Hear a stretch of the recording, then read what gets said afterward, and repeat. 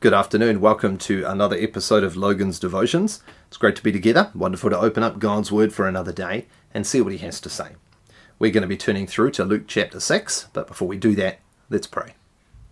Father in heaven, thank you for your Word. We do ask that you would help us to understand it, that we would see it the way it's intended, and that we would bear fruit in keeping with it. In Jesus' name we pray. Amen. Luke chapter 6. Picking up at verse 43. For no good tree bears bad fruit, nor again does a bad tree bear good fruit. For each tree is known by its own fruit. For figs are not gathered from thorn bushes, nor are grapes picked from a bramble bush. The good person out of the good treasure of his heart produces good, and the evil person out of his evil treasure produces evil. For out of the abundance of the heart his mouth speaks. Why do you call me Lord, Lord, and not do what I tell you? Everyone who comes to me and hears my words and does them, I will show you what he is like. He is like a man building a house, who dug deep and laid the foundation on the rock. And when a flood arose, the stream broke against that house and could not shake it, because it had been well built. But the one who hears and does not do them is like a man who built a house on the ground without a foundation. When the stream broke against it, immediately it fell, and the ruin of that house was great. Yesterday, we were thinking about kingdom focus, and the way that as children of God, our chief priority was to begin by looking at self and considering how we're living in accordance with the kingdom of God before we seek to go out and hold other people up to a standard or to address issues in other people's lives. And it ended with that saying of Jesus saying, "Don't be a hypocrite, pull the plank out of your own eye before you seek to take the speck out of someone else's." Now, all of that raises a question which Jesus addresses in this section that we've just read.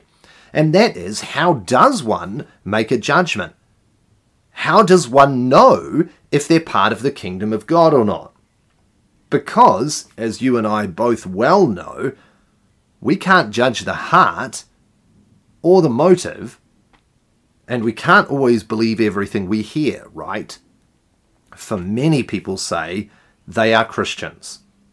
It's striking how many people in censuses and stuff will say that they're a Christian and yet never dawn upon the doors of a church, never allow Christ to change them, never read their Bible, never pray, never really act like a Christian, but maybe they were baptized, maybe they prayed the sinner's prayer, maybe any number of things.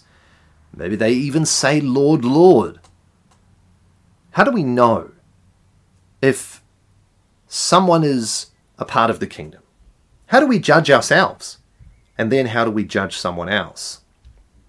Well, Jesus provides the answer here in this. It's sort of two parts, I guess, and you get the little heading in between them. But the first section, Jesus talks about fruit bearing. He effectively says, don't try and judge the heart because you can't read it. Rather, consider what comes out of the heart. And so he says, when you go to an orange tree, you don't find apples. When you go to a fig bush, you don't find grapes. But you find the fruit that's in keeping with the tree, right? Well, it's the same with people. The children of God produce godly fruit. And the children of darkness produce darkness. Evil people produce evil things. And godly people produce godly things. And so, how do you make a judgment? Well, you don't seek to read the heart. You don't look at their palms and consider the lines upon their hands. But you look at what comes out of them. And that's one of the surest ways of knowing. Does this person, or do I, produce what's in keeping with what Christ's been teaching? But there's another way. And that is by considering our foundation. And so Jesus draws the point again. He says, why do you call me Lord, Lord? In other words, why do you claim to be one of my people? Why do you claim to be a citizen of the kingdom? Why do you claim to be a good tree? Do you want to know what a good tree looks like? Do you want to know what a citizen of the kingdom looks like? He's like a man who builds a house on a solid foundation, unlike the foolish man who builds his house upon the sand, or upon no foundation, as he says here in Luke. Now, the question you have to ask yourself, in spite of the wonderful parable and little story about houses that we could spend time talking about, the simple question is, what's the foundation? Often you'll hear people say that the foundation is the rock and the rock is Christ, right? You've got to build your house on the Lord Jesus Christ. And we talk about the fact that the Christ is the rock that we build ourselves on. And that's totally true. He is our rock, and salvation is only by faith in him. But that's not so much what Jesus is saying, right? Because he's been teaching about the kingdom of God and living in keeping with it and producing in keeping with it, and how we know whether someone's a part of this true kingdom or not. And so Jesus says, everyone who comes to me and hears my words and does them, I will show you what he's like. In other words, do you want to know whether you are a part of the kingdom of God, and whether your brother or sister or person has a speck in their eye, whether they're a part of the kingdom of God? How do you know that? Well, there's only one sort of sure test.